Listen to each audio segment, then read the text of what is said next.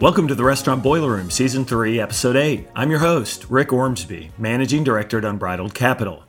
Today in the Boiler Room, I'll be interviewing Zane Tankel, CEO of Apple-Metro. The theme of the discussion is the Re-Emergence of Casual Dining, and we will explore one of America's most interesting restaurant case studies. It involves the epicenter of COVID in New York City, shutdown of all restaurants, deep uncertainty, slow re-emergence, negotiating with landlords and lenders and franchisor, and finally a forceful turnaround that has resulted in higher sales and profits than pre-pandemic, with only 2/3 of restaurants in operation. Wow. Zane is the Applebee's franchisee in New York City and the boroughs and operates the largest Applebee's location in America, including 2 stores in Times Square. He is a regular contributor on Fox Business and is a dynamic personality with fantastic restaurant insights. You're really going to enjoy it. And make sure to watch the webinar on our website as well. The Restaurant Boiler Room is a one-stop shop for multi-million-dollar merger and acquisition activity and financial complexities affecting the franchise restaurant industry. We talk money, deals, valuations, and risk, delivered to the front door of franchisees, private equity firms, family offices, and large investors and franchisors on a monthly basis.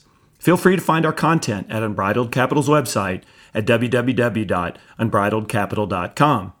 Now, let's enter the boiler room. Howdy, Rick Ormsby here, and Zane Tankel's alongside me, and Zane is going to be talking with us a little bit about the casual dining business and also the Applebee's business and also from New York City, which is all going to be just a tremendous presentation, I think, today for you guys. It'll be a real treat. He's almost like a motivational speaker, so I'm giving you high praise here, Zane. So I think everyone's going to really enjoy the story. You know, our specialty at Unbridled Capital is M&A, right? We help people in the sale and financing of their businesses. So just a little 30-second update. You know, we had, 30 assignments. We're down to 23 current assignments now. In the last couple of weeks, we sold 25 Pizza Huts, 12 Popeyes, 13 Dunkins, 24 Papa John's, 7 KFCs. And the pace of new assignments has kind of slowed down a little bit in the marketplace. It was a fury earlier this year, especially in the QSR business, as many of you know. Why is that? Restaurant businesses, and we're doing really well financially speaking, at least the QSR businesses. We're going to learn a little bit more about casual dining today. And then you had the sellers and operators across really every genre that you can find in our country who are potentially looking to sell their businesses to avoid what could be likely capital gains tax increases, many people think, after 2021. So there's been a big rush to get deals to the market.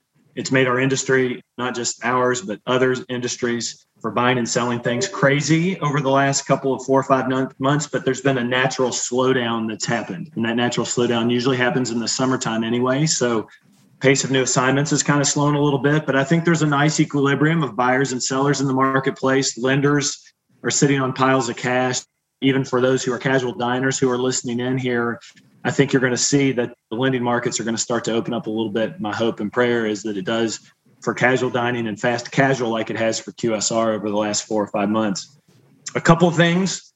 Shout out to you guys who are going to listen to this on podcast. Number one, thank you for listening on podcast in addition to the webinar. All the webinars and podcasts will be on our website at unbridledcapital.com. You can find them all there, all the historical ones over the last several years.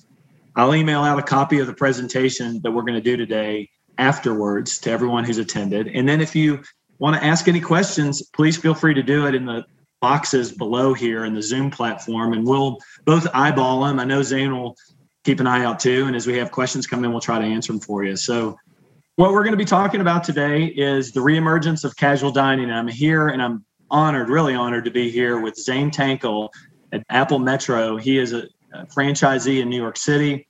And most of you have probably been to Times Square area. He's got 2 locations in Times Square, and he's coming live from the 50th Street location, which to my knowledge is the largest Applebee's in the entire world. How cool is that? So, you know, Zane is a consummate professional, and you may have seen his face and heard him speak or seen him speak on Fox News, Fox Business. He's a regular contributor, just an electric personality. And he's going to talk to us about what casual dining was like prior to the pandemic, what happened to casual dining and his brand and New York City all combined into one when the pandemic hit, and then what's happened coming out of it. And I think you're going to find this to be a really encouraging message. And I'm really excited to have Zane here. So Zane, good afternoon and howdy from New York City. Thanks, Rick. I was wondering who you were talking about with dynamic personality and all that stuff, and then I realized you're introducing me. Thanks, Rick. Thanks for all the kind words. Always. It's an honor to have you here, like I said, and let's jump into it, man, because I know they want to hear you, not me. Why don't you fire away and tell us a little bit about your business, what you operate and how it was operating before the pandemic hit? Sure, I'm glad to. And yeah, you did say motivational speaker. Where we came from to where we are, I believe anybody can do. It takes basically three things: heart, hustle, and guts. And the story I'm about to tell you required all three to the max. So let's look at March 11th, the day before the city shut down. And the city shut down by a mandate to close all live theaters in New York City, which is a huge tourist attraction, as everyone knows, and is the generator of income for Manhattan as such. And with that then comes Empire State Building and the Brooklyn Bridge and the Statue of Liberty. But theater is the economic driver. Mandate went out to shut all theaters, closed, dark, never happened in the history. So on March 11th, let's look at the space first, if I may set the table. Sure. So we're in New York, at least, and I think it's pretty true throughout the country across all four parts of the restaurant business. That's quick serve, fast casual, and fine dining. We're overbuilt. We're continually being driven by franchisors in the franchise business to build more. No concern by franchisors as a rule, not all the time, not all franchisors about bottom line. They earn on top line. So the drive is more units, which is sometimes cannibalizing existing units, and sometimes you make poor site selection decisions. And we were all of that times two. So on March 11th, we have 4,000 employees. We're just broaching 40 restaurants here in New York City. We have the 1, 2, 3, and 4 largest grossing restaurants in the Applebee system of 2,000 restaurants. We have 42nd Street just down the block. We have where I sit now at 50th Street. We have a restaurant in Brooklyn that does about $9.5 million. And we have another one in the Bronx that does about $8 million. Those are the 4 largest. You think Applebee's as a system does 2.6, 2.7 million, and that may be generous. So here we are on March 11th, happy as if we have brains. But we also, a month earlier, had our $40 million term loan come due. We didn't have 40 million. We're overbuilt. We have a deteriorating guest base. We're continuing to compete for guests, and we have lenders. We had 4 lenders, as a matter of fact, and that term loan of $40 million came due, and we couldn't pay it. I'm sure a lot of people were, and will be in that kind of position. What do you do? Where do you go? So March 12th, the city closes down with that environment. And COVID spreading. It's spreading at an incredible rate. Our hospitals are filling on a daily basis. Our whole healthcare system in New York is being stressed. Other parts of the country didn't even know what was going on. And here in New York, we're the epicenter. And why? Because we have these 3 airports here in New York, 2 of them international, Newark Airport and JFK Airport, and they're pouring in from China, they're pouring in from Europe, England, wherever there was COVID, and they're bringing COVID with them. And this disease is spreading at an incredible rate. And now people are dying. You drive around New York, if you can picture this, Rick, you could drive around and go past hospitals.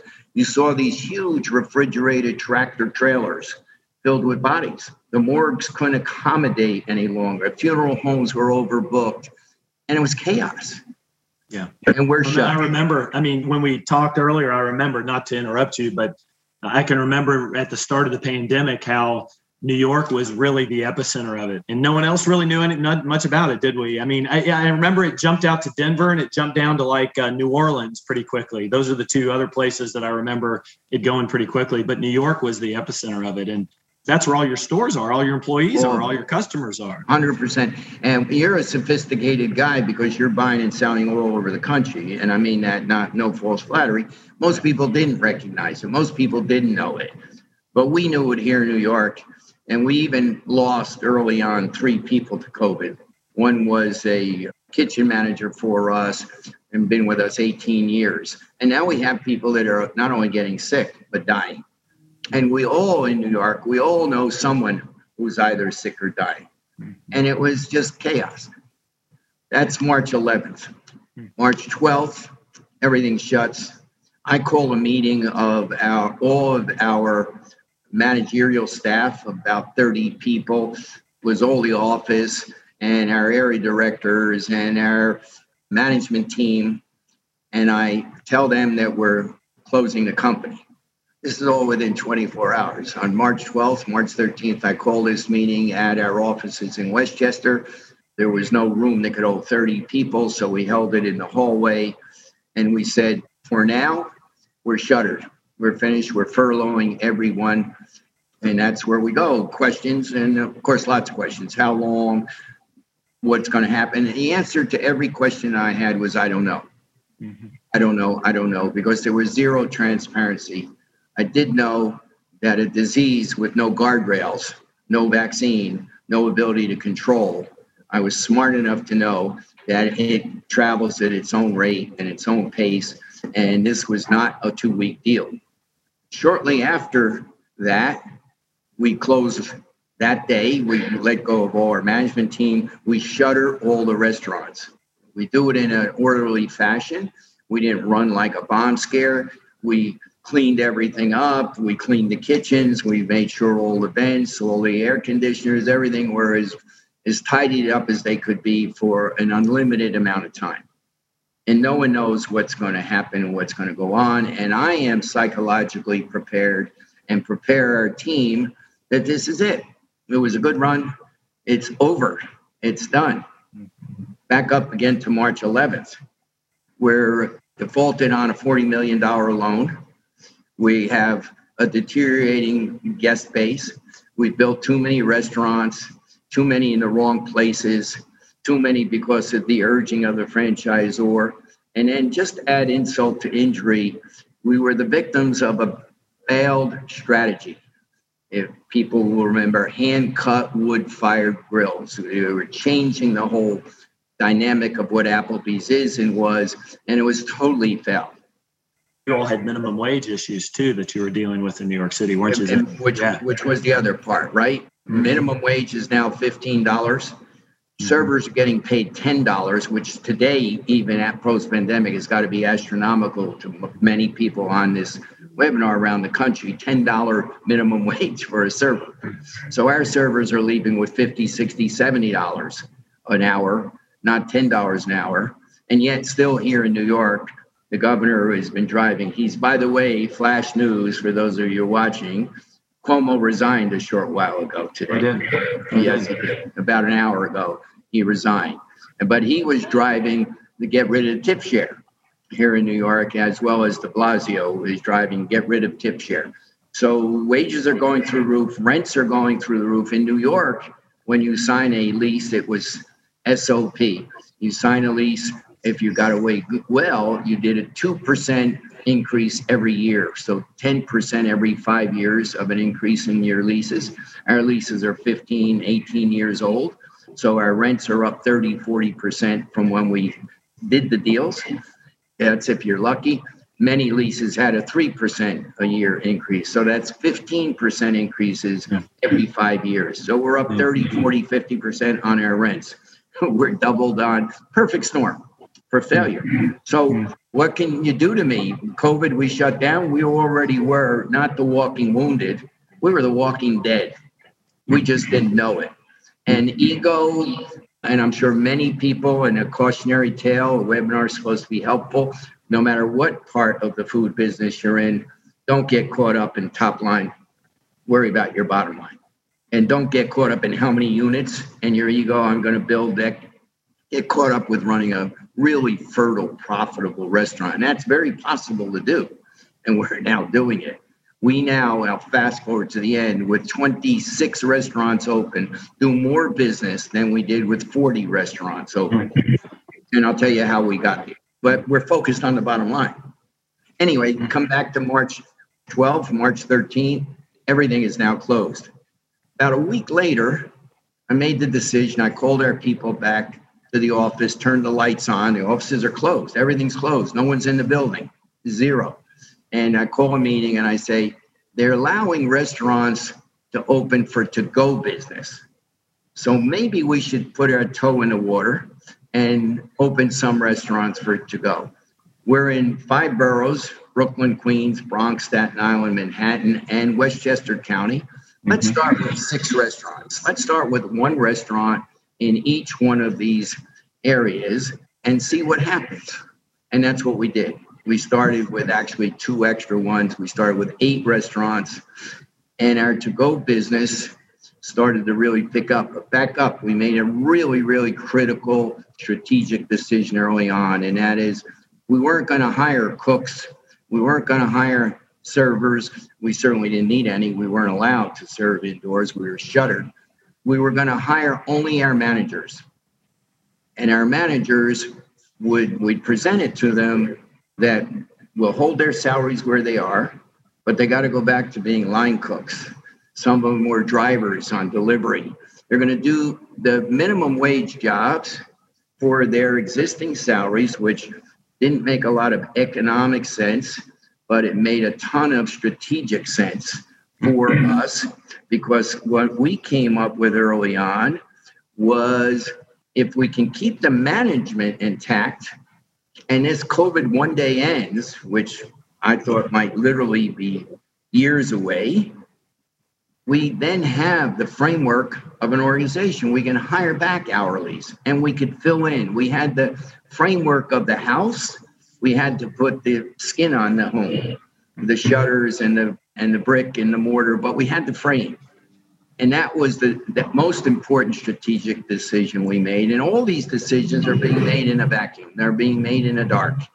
There's no playbook for something like this, is there? I mean, that's one of the things we just, frankly, this is a Harvard business case study in a way, because when have we had to do this, to go from totally shut down, 40 restaurants, 4,000 employees, I'm sure well over $100 million in revenue, to nothing. And I just will point out just something that you guys may not know here, but it's a side story about Zane. He was a MMA fighter, and he has climbed to the base camp at Mount Everest, and he's been to every continent.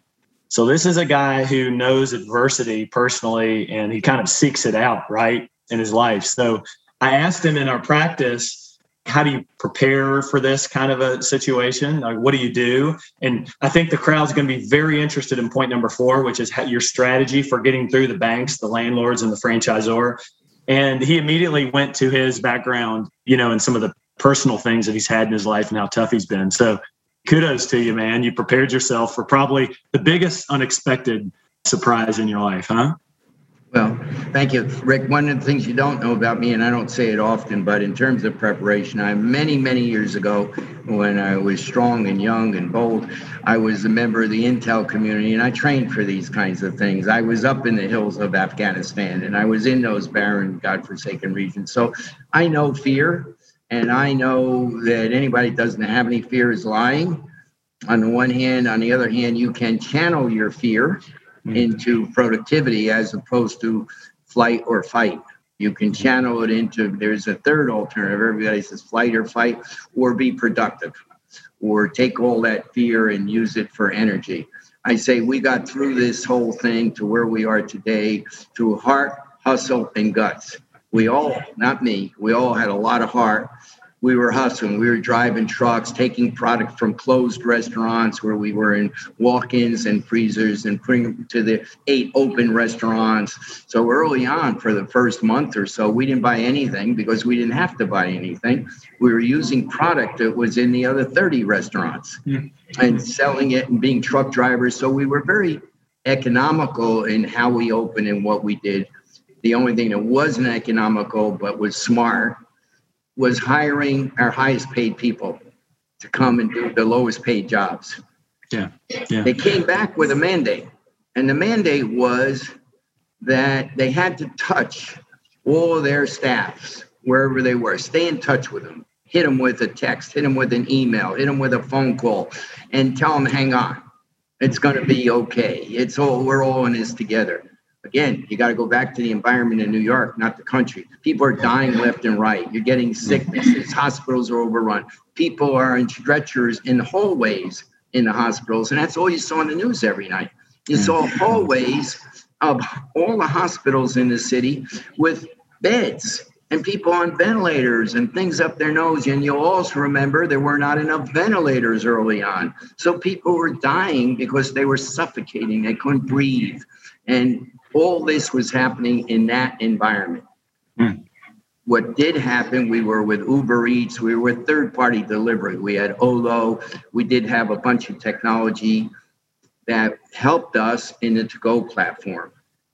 That when to-go opened up, we were doing about 50% of our pre-COVID sales, but we shrunk all the way down our labor short of the managers, and we weren't paying any bills other than food.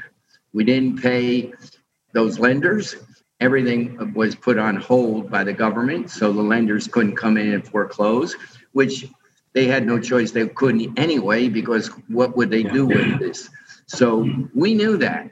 And our company ran on 4 tracks. And the 4 tracks that we ran on, this was from sun up to sundown every single day, every day for literally 8 months and 12, 14 hours a day. And here's the tracks. Landlords. First thing the landlords did, we closed February 12. We opened February 18, 19. Week later, March 1st, they're looking for rent. And they all thought, this is a week, 2 weeks. We'll give you 2-week deferrals. That's exactly what they were offering. In fact, the franchisor, Applebee's, gave us 1 week deferral on their royalty stream. And I took a very tough, hard position. No, just no explanation, no deferrals, no rents, no royalties, have at it, go for it. But that's our position. The only bills we were going to pay was for our food and liquor, those 2 things. We also offered our families the ability to come and eat in our restaurants. We furloughed them, but we said to everybody that worked for us, you can eat in our restaurants, not every Tuesday, like a lot of people are getting accolades and pats on the back for, not every Thursday, every day you could come and you could eat, you could take home for your family, because we're an urban center. We have people who live in some really poor neighborhoods and these teeny apartments, and they're all cooped up and they don't get any money. There were no government funding. PPP hadn't happened yet. You remember that was Trump and the Mnuchin. They ran through an urgent or rapid kind of a thing where they pushed that money out in record time. But having said that, it still took time. The record time is a long time sometimes.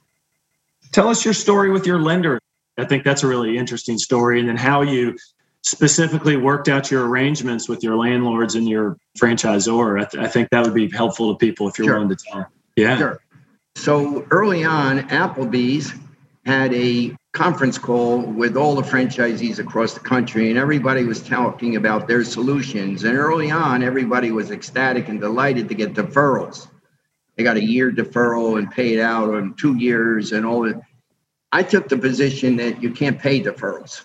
If landlords are at fixed rent, full rents, I don't know any landlord leaves money on the table. Where's the extra money come to pay when you had zero income coming in? Where does that money now come to lay on top of the existing rents? So we took the unique position that no deferrals, mitigated rents. We got to forget about the rent, and that's the way it goes. And landlords were very adamant and intransigent. They didn't want to do that. Fine. We stayed closed. Because what does a landlord have at the end of the day? He has 2 things. He can evict you. And the law said that couldn't happen for now in the foreseeable future.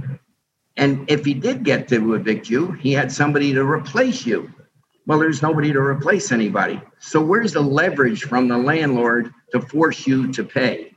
And as time went on, landlords began to see that, and they began to come around, and they began to talk about, well, what can we do, or how can we do it? And the first deal we made, which became our model for all our landlords, is we can't commit to a rent with no commitment as to when the virus ends and when does business come back. So we will follow the virus. We'll follow, like Dr. Fauci said, we'll follow the science. What's the science? 25% seating, 25% rent. 50% seating, 50% rent, and so forth.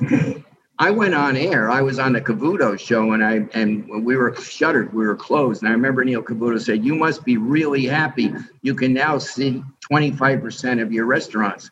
I said, "Neil, I have a different view of that." And what's that? I said, "I view that we lost 75% of our revenue stream. It's not 25% seating, it's 75% loss." And we took that as a very hard position with the landlords. And slowly, they came around. The largest one in the world was the first one who came. We had 3 sites with him, and he accepted. And when we were only a to-go model, I said we pay no rent because we're not a to-go concept. We're a eat and dine in concept. So if we have to be using your 5,000 square foot facility for something that we need about 400 square feet for, which is a flat top, a grill, and a fryer, then so be it. It'll keep us alive so one day we can pay you rent. In the meantime, that's the one track. Landlords, banks, etc. And landlords begot other conversations with their lawyers, with their lenders. So one landlord might be 4 different phone calls and their committees. Another track that we were on all the time was with our staff. I weekly sent out a letter, and it was all about EQ, nothing to do with IQ, EQ being emotional quotient. I kept saying to them, this is going to end, but I can't tell you when. Hang on, fasten your seatbelt. And it was repetitive. Every week it was the same thing. I ran a video every week, and we entitled it From Me to You, to try and make it personal. Me to you. Not from Zane Tankel, CEO. It was from Zane to you. And every week I told them that this is a situation anywhere in the world. You can't go to London. You can't go on vacation in Barbados. You can't run to your home country, be it Central America or the Middle East, because they're worse off than we are. So here it is. Here we are. Buckle up, fasten your seatbelt, and hang in there. And I'll keep you abreast every single week to the best of my knowledge and to the best of what I know, which as of this juncture is 0. Other than this is a long drawn out deal. And that's what we did. We touched them with a video, and we touched them with a newsletter, and we touched them with the managers. I said on the following week on air, you will be judged after the pandemic by how you conducted yourself during the pandemic. So my counsel to anybody that's watching that says if there's another crisis, just remember, crises do end ultimately. And it's what did you do during the time of the crisis that people will judge you on after the crisis. And I knew that. I knew that from my background. I knew that from my history. I knew that how I conducted myself on Everest and other mountains around the world. I didn't just go to Everest. I was climbing for literally a decade all over the world. So I knew that people looked at what did I do on the mountain, not when I got back down at a cocktail party and saying, wow, that was really scary. So I'm hearing I'm hearing, tough conversations with the landlords, obviously, really creative strategy. You and Adam said no deferrals. You tied your rent to reopening of dining rooms in phases. And then you're communicating with your employees. You keep your key staff online here, your managers, and you have them, and you're doing this at great personal cost. I know you haven't said it, but I know you did that out of your personal pocketbook to keep them paid during the pandemic. Tell us about your lender. There wasn't one, Rick. There were 4. There were 4 lenders. So dealing with 4 different lenders, 4 different law firms, 4 different committees at the lenders, because that 40 million was pretty well spread up against the 4 different lenders. There was a lead lender, but the lead lender made no decisions any longer after the first 2 weeks of the not only technical default, the material default. He was helpless because what could he do? Take our company? And what will he do with it? Use it for firewood. And when the wintertime gets there, you'll have a lot of firewood. But what could they do? So they felt frustrated on the landlord side. And who felt even more frustrated was their lawyers, who are used to making demands. And the tenant, the payor, jumps and does it. Here, don't sue us. In the interim, we're also on another track, which is with the government on applying for PPP funding.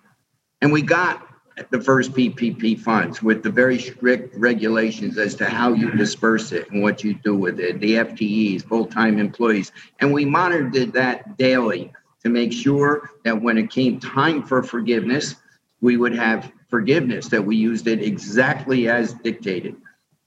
In the interim, because we were in this to-go model, and I was personally funding it, we had millions and millions of dollars, round figures about 10 million, in a segregated bank account, which our lenders came in because they had transparency into our accounts, part of our loan agreements, and scoffed that $10 million from us. Mm-hmm. So we immediately called them when we went to look at our bank account and it was zero and said, hey, you took our PPP funding.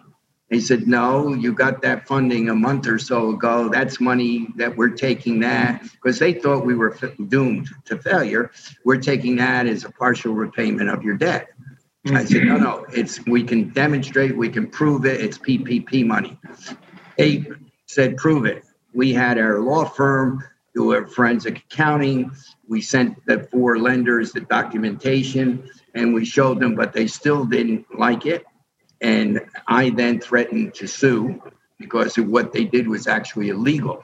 And we're negotiating with them how they're going to pay us back this $10 million and when are they going to pay us back and what are they going to do? Because again, it came from 4 different lenders. So I woke up maybe 2 weeks later in the middle of the night staring at the ceiling, screaming, why do we want the money back? They're in the wrong. Let's pay down our debt and make a deal and call it a day. They think we're dead anyway. So whatever they get, we're not going to sue you for. Yeah. We want debt forgiveness. Keep it. You got it. And that started a whole new track and a whole new negotiation, which took about 3 months. I personally added, along with Roy Rayburn, my partner, some millions of dollars to that funding, and we became debt free. Wow. So you went from 40 million in debt to nothing. So that took a tremendous burden off of us that was sitting on our head all the time. If we came out of this COVID, how long will it take before the wolves pounced on us and started eating our flesh? So now we're done with that. And the lenders were very happy because they saw what we were on March 11th, Walking Dead. Now we're in the middle of the pandemic. We are dead. We just haven't recognized it as such. So whatever they were able to get in payment of the debt, they were going to be happy with. So they could get 25 cents on the dollar. They're happy because you're negotiating in the depths of the crisis. That's exactly right. And not knowing the outcome. Right. Pretty gutsy move. And some of the best decisions I've made, Zane, are at 3 o'clock in the morning staring at the ceiling too. As an entrepreneur, that's just what you do at times, unfortunately. Heart, hustle, and guts. Yeah. Heart, hustle, and guts. Heart, hustle, and guts. Yeah. So in any case, we get that about 8 months into the pandemic, we get that one done, but we're still getting landlords coming at us, starting at 8 a.m, phone calls from their attorneys, phone calls from other people, all sorts of pressure on us, but we wouldn't move. I wouldn't move. I took all those calls and I told our CFO, I told Roy Ray, I told all our folks, tell them to call me because what are they calling me? What do I say? Say, call Zane. And that's what happened. And people would call me and I would deal with it. And here's my counsel to everybody, whether you're, again, in quick serve, fast casual, casual dining. Be visible. Be there. Don't hide. Don't get under the table. Don't pull the covers over your head. Just the fact you're visible and they can touch you is somewhat satisfying. It doesn't get them a check and it doesn't get them out of the hole and it doesn't get them out of the woods. but they can communicate with you. And that by itself is meaningful if there's nothing else. If you run, if you hide and they can't talk to you and your staff doesn't see you, then you're just left to the destiny of whatever spiraling downhill, like water going down in a bathtub. It swirls. And at some point it picks up such a huge swirl that it's no returning. There's no turning back to it. So I was visible. I made myself very visible to the lenders, very visible to our staff, very visible to our landlords, very visible to our suppliers, because other than food, we weren't even paying suppliers. But I kept them all in the game. And I had a great staff, in fairness, incredible, and have today. They did all the stuff. They did the heavy lifting. They loaded liquor into their cars and took it to an open restaurant from a closed restaurant. They ran in and unloaded from walk-ins, carried all the stuff out of walk-ins and put it in their cars and unloaded it in the restaurants that were open. They went and visited and took food to staff that couldn't get out of their house because they had infant children, and they delivered it. And all hands on deck. All hands on deck. It was an emergency call, and everybody at a certain level of management up that went on to our payroll did their part and more. There were no hours anymore. There was no such thing as hours. They would start at 8 a.m. and sometimes we'd finish at midnight. And I'd speak to them. And I know it was midnight. And they're, where are you going now? Oh, I'm delivering. I just got all the food out of X and I'm delivering it to Y. And I need to do it tonight because it'll spoil. And I took it out of the walk-in.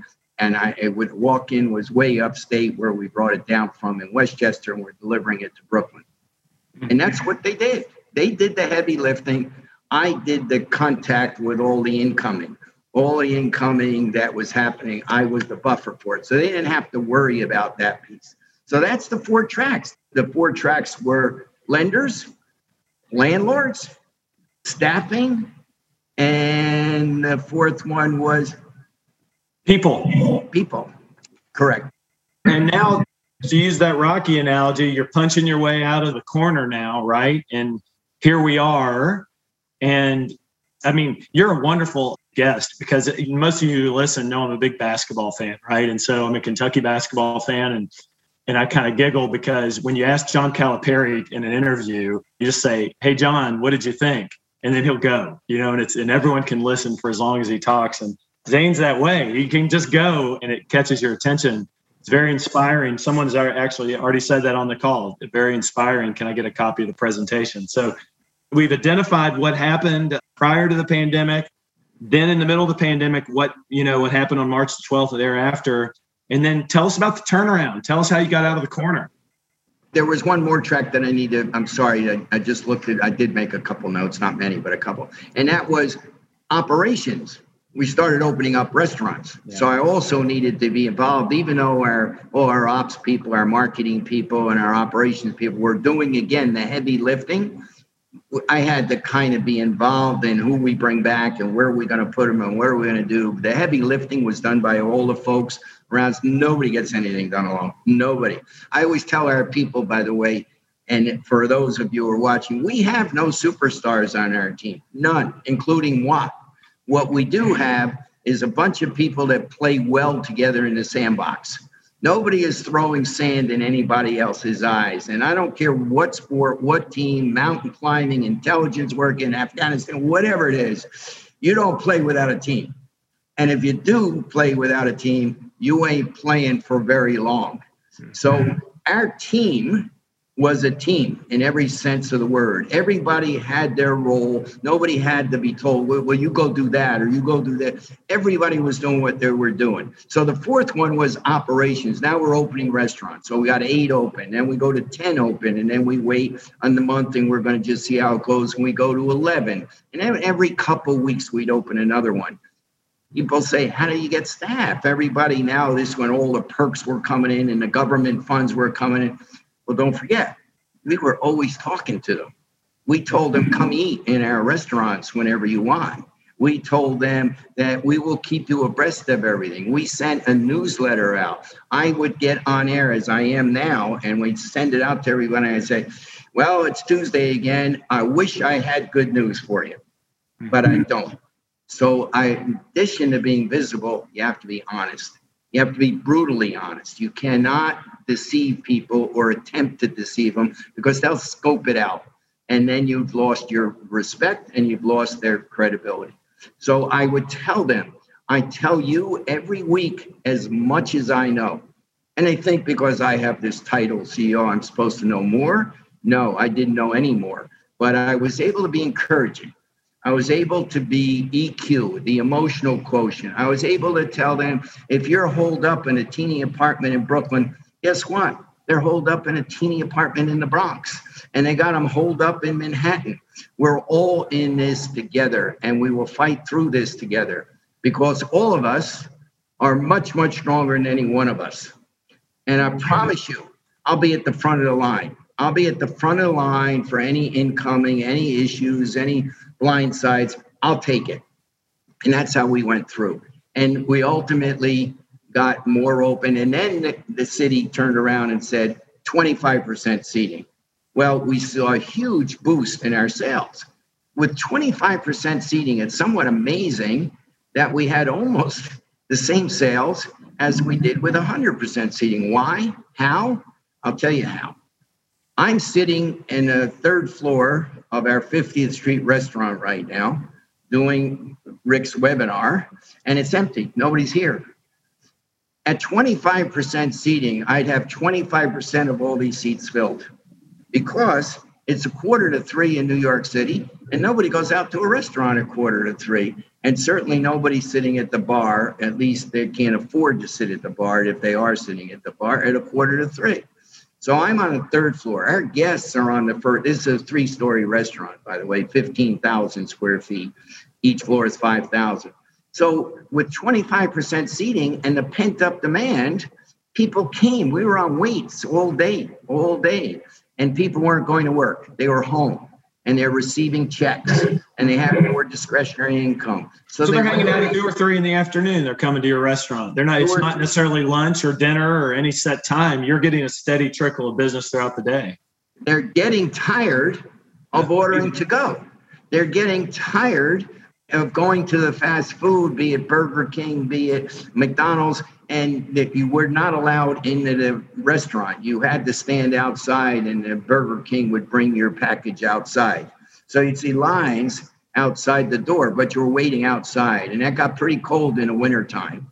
And it gets pretty hot in the summertime in New York. So as a result, people weren't even allowed in. They gave their order and then they were told to go stand outside and they'll bring the food out and they'd open the door and they'd hand the food out like you were in quarantine. And people were getting tired of that. So at 25% seating, they were ecstatic to get out because we're basically social people. We're basically social beings. When you're in prison and they want to give you the ultimate punishment, what do? Beat you up? No, it's not allowed. Shock treatment? No, that's not. They put you in solitary confinement. That's the ultimate penalty when you're already in the ultimate penalty of prison.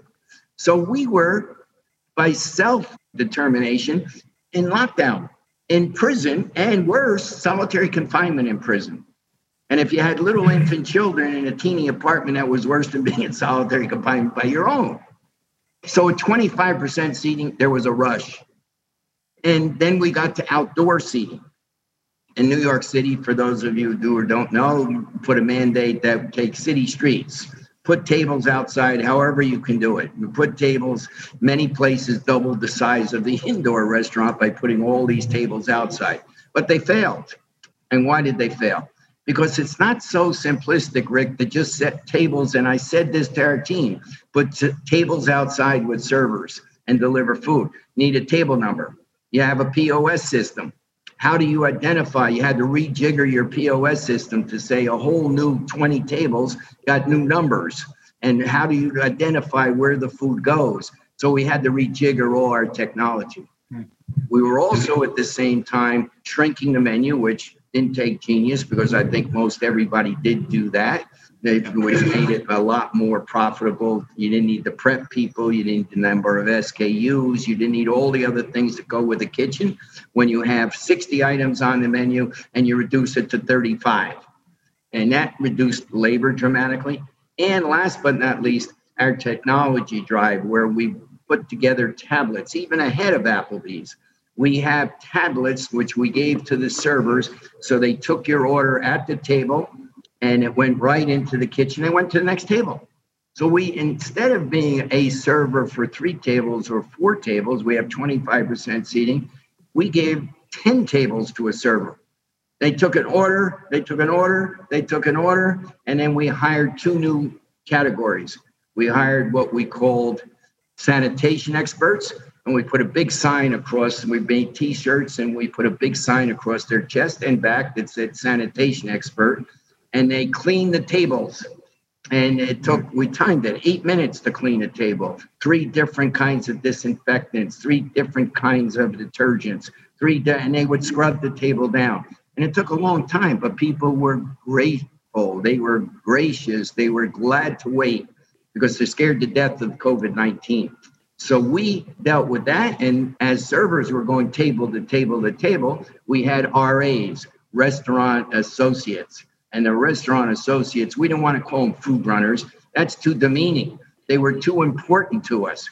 We called them RAs, restaurant associates. So the RAs are shooting the food out. The servers are in front just taking orders. And then they would help shoot food out if we didn't have people seated. And the sanitation experts are cleaning these tables down. Well, that permeated the neighborhood. Social media said, oh, you got to go to Applebee's. They got service staff, they got sanitation experts. You ought to see them clean the tables down. It takes them 10 minutes to clean a table. And not only the table, Rick, underneath the table, the chairs, the backs of the chairs, and of course, throwaway menus, which we're still at, and napkins and wrapped silverware, all the things that go with it. Sorry to interrupt you. You also had a pretty big increase. So I want to go back to this idea of pre-pandemic, you had 40 locations. In post-pandemic, you have 26 locations and you're doing more in revenue in 26 locations than you were doing in 40 locations. Correct. And I know one of them is how you had this big return to people coming to your locations because of the way you've operated them and because the day part has changed. But also you had a really tremendous kick up in delivery and carry out ordering too, right? Could you talk a little bit about that? Sure. We've got about 10 minutes more, so we want to make sure. Fine. You just cut me off because this story fascinates me. It's only the second time I've told it, and the first time was to you. So you have a monopoly. You have a monopoly. And it fascinates me when I try and look at it in the macro as to how we got here. So delivery was 8 to 10% of our sales on March 11th, and the day before we shut down, 8 to 10%. When we were permitted to reopen as a to-go model several weeks later, our sales were, of course, 100% of to-go. 50% of total sales, but 100% was just to-go. And then it started to inch back up. So by the time we got to 25% seating, we were 80% still on to-go. And the 10% we were doing pre-COVID gave us the experience of how to deal. We only had to scale up. We knew how to put food in. We had in the bags. We knew how to check that the condiments were in the bag. We'd been doing it with 10% of our sales.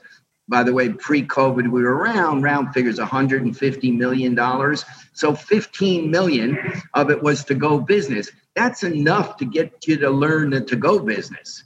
Now it jumped to 70 million. But all we had to do was scale it up. Everything that we were doing was correct. The critical thing on to-go is get the food in there hot. So you didn't have the luxury of taking your time.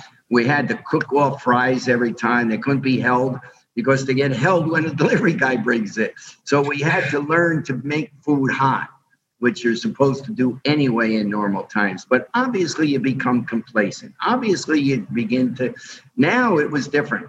Everybody's attuned, they're aware, they're scared. There's a different world, a different vibe, a different environment. And now COVID in New York is starting to come under control. And hospitals are starting, and people are starting to be able to get their arms around this disease.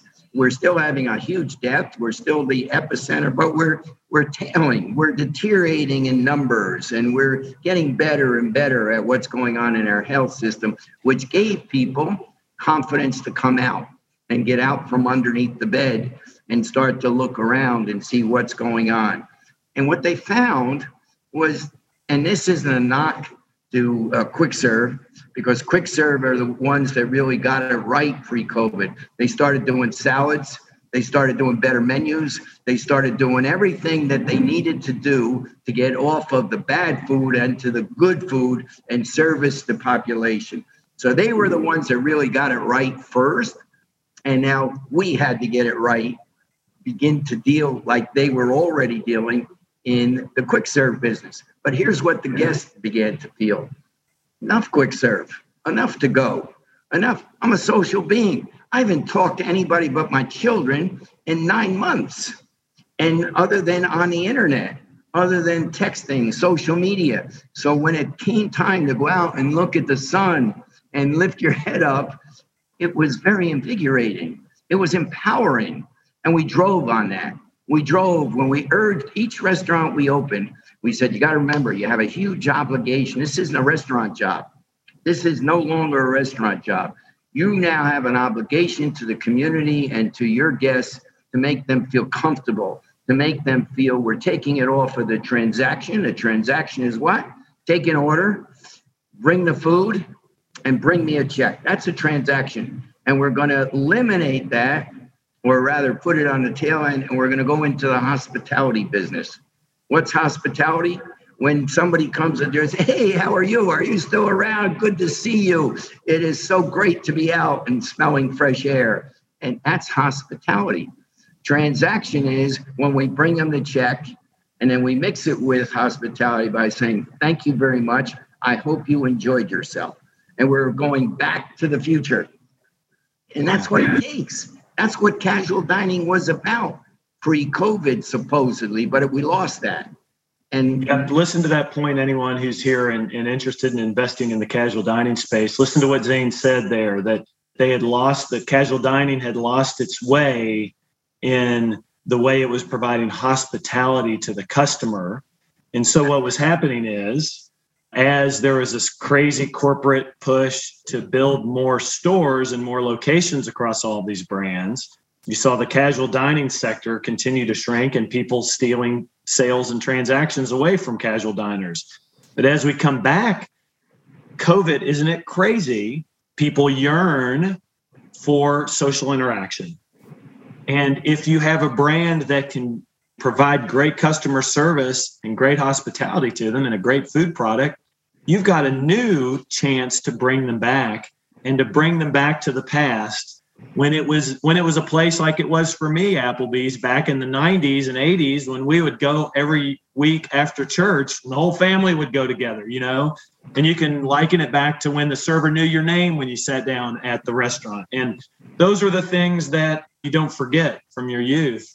It's really, really great to hear. And we've got about 5 minutes more, Zane. I mean, what a great story. I mean, you can just go with it, whatever you'd like to say. I think in the last 5 minutes or so, because I know how much you think about the future, and I know how respected you are in the community about your opinions about what will happen. I know you've got 2 new stores you're building, which is, what the heck are you doing building 2 new stores? What do you think about this? What's going to happen with casual dining? What's going to happen here? You've been given a tremendous story and a tremendous turnaround. I mean, you particularly, but also for the industry. How's casual dining going to keep this comeback going? It sounds like it's going great.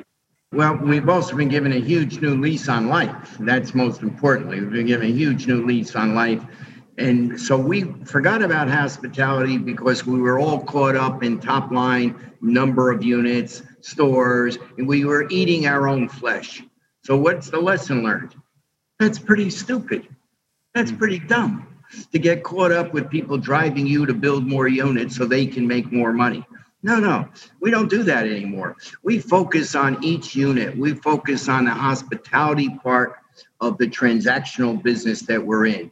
We're going to continue to capitalize the wind at our backs, filling these sales and driving it. Because what happened during COVID, the big lesson to me that was learned is the social interaction and the importance of it. That's the big gap in our competitive spaces of fast casual and quick serve, is the social interaction that we were born and meant to have, and we provide it. Does it mean there's no quick serve business? No, there's still very much a need for a quick serve. And fast casual, that's, stop and think, what is that fast casual? That's us with better service, fast casual. So we're going to make casual dining faster. And that was another lesson that we learned, that we had to get our food out faster. We had to have an emphasis. We don't own anything. We don't own any space. We don't own any guests. We have to deliver. And if we deliver, they choose us as their provider. If we don't deliver, there's a lot of choice out there. There's a lot of options out there. And we're not going to let it happen a second time. We were given the benefit to take these lessons learned. We now, by the way, I should tell you, have all deals done with all our landlords. All the landlords, and all our bills are paid. All our bills are current.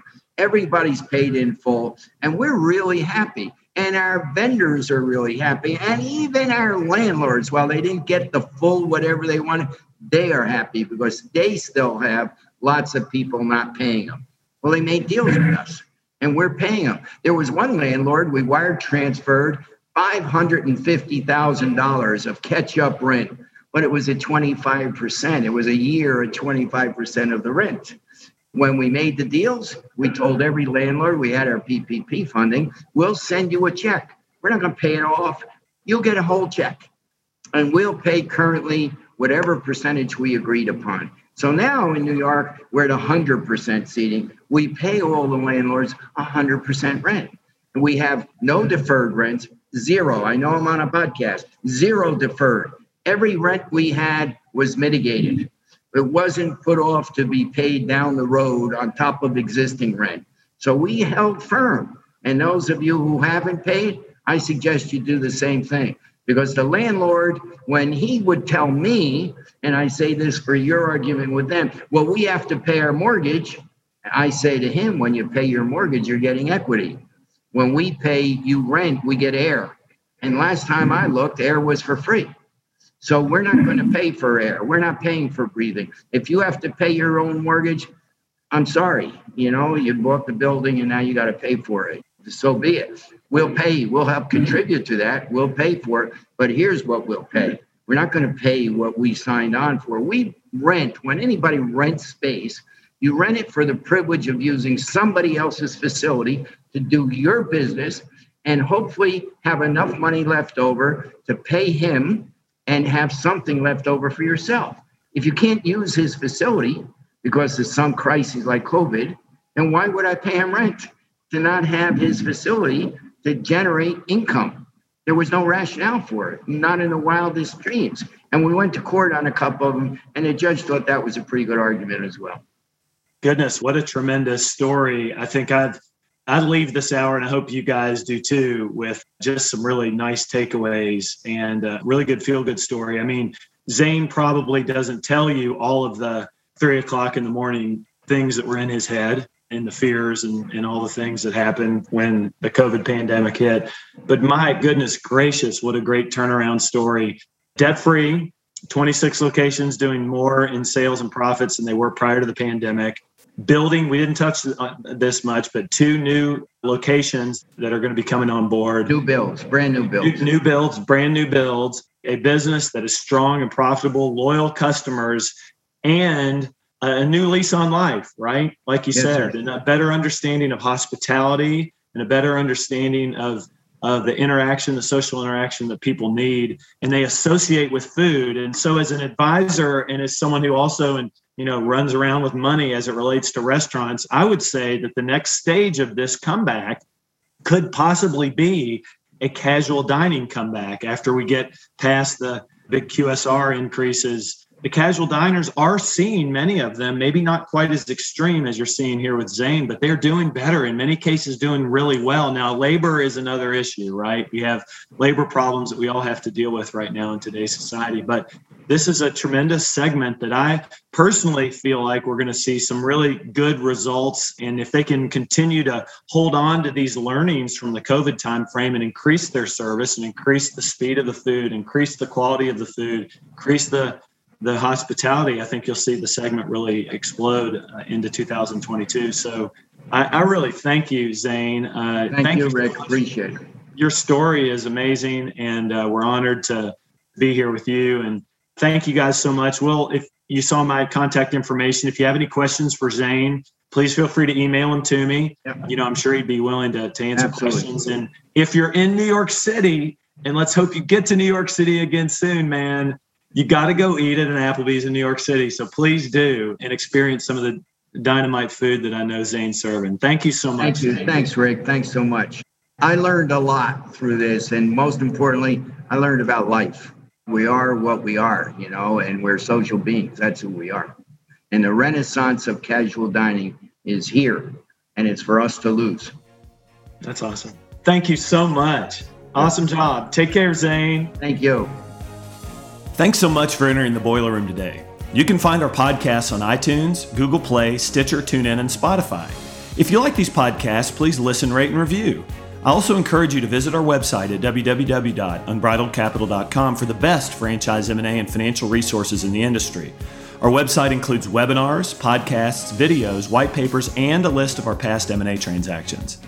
Please note that neither Rick Ormsby nor Unbridled Capital Advisors, LLC give legal, financial, or tax advice. These podcasts represent opinions that have been prepared for informational purposes only. We expressly disclaim any and all liabilities that may be based on such information, errors therein, or omissions therefrom.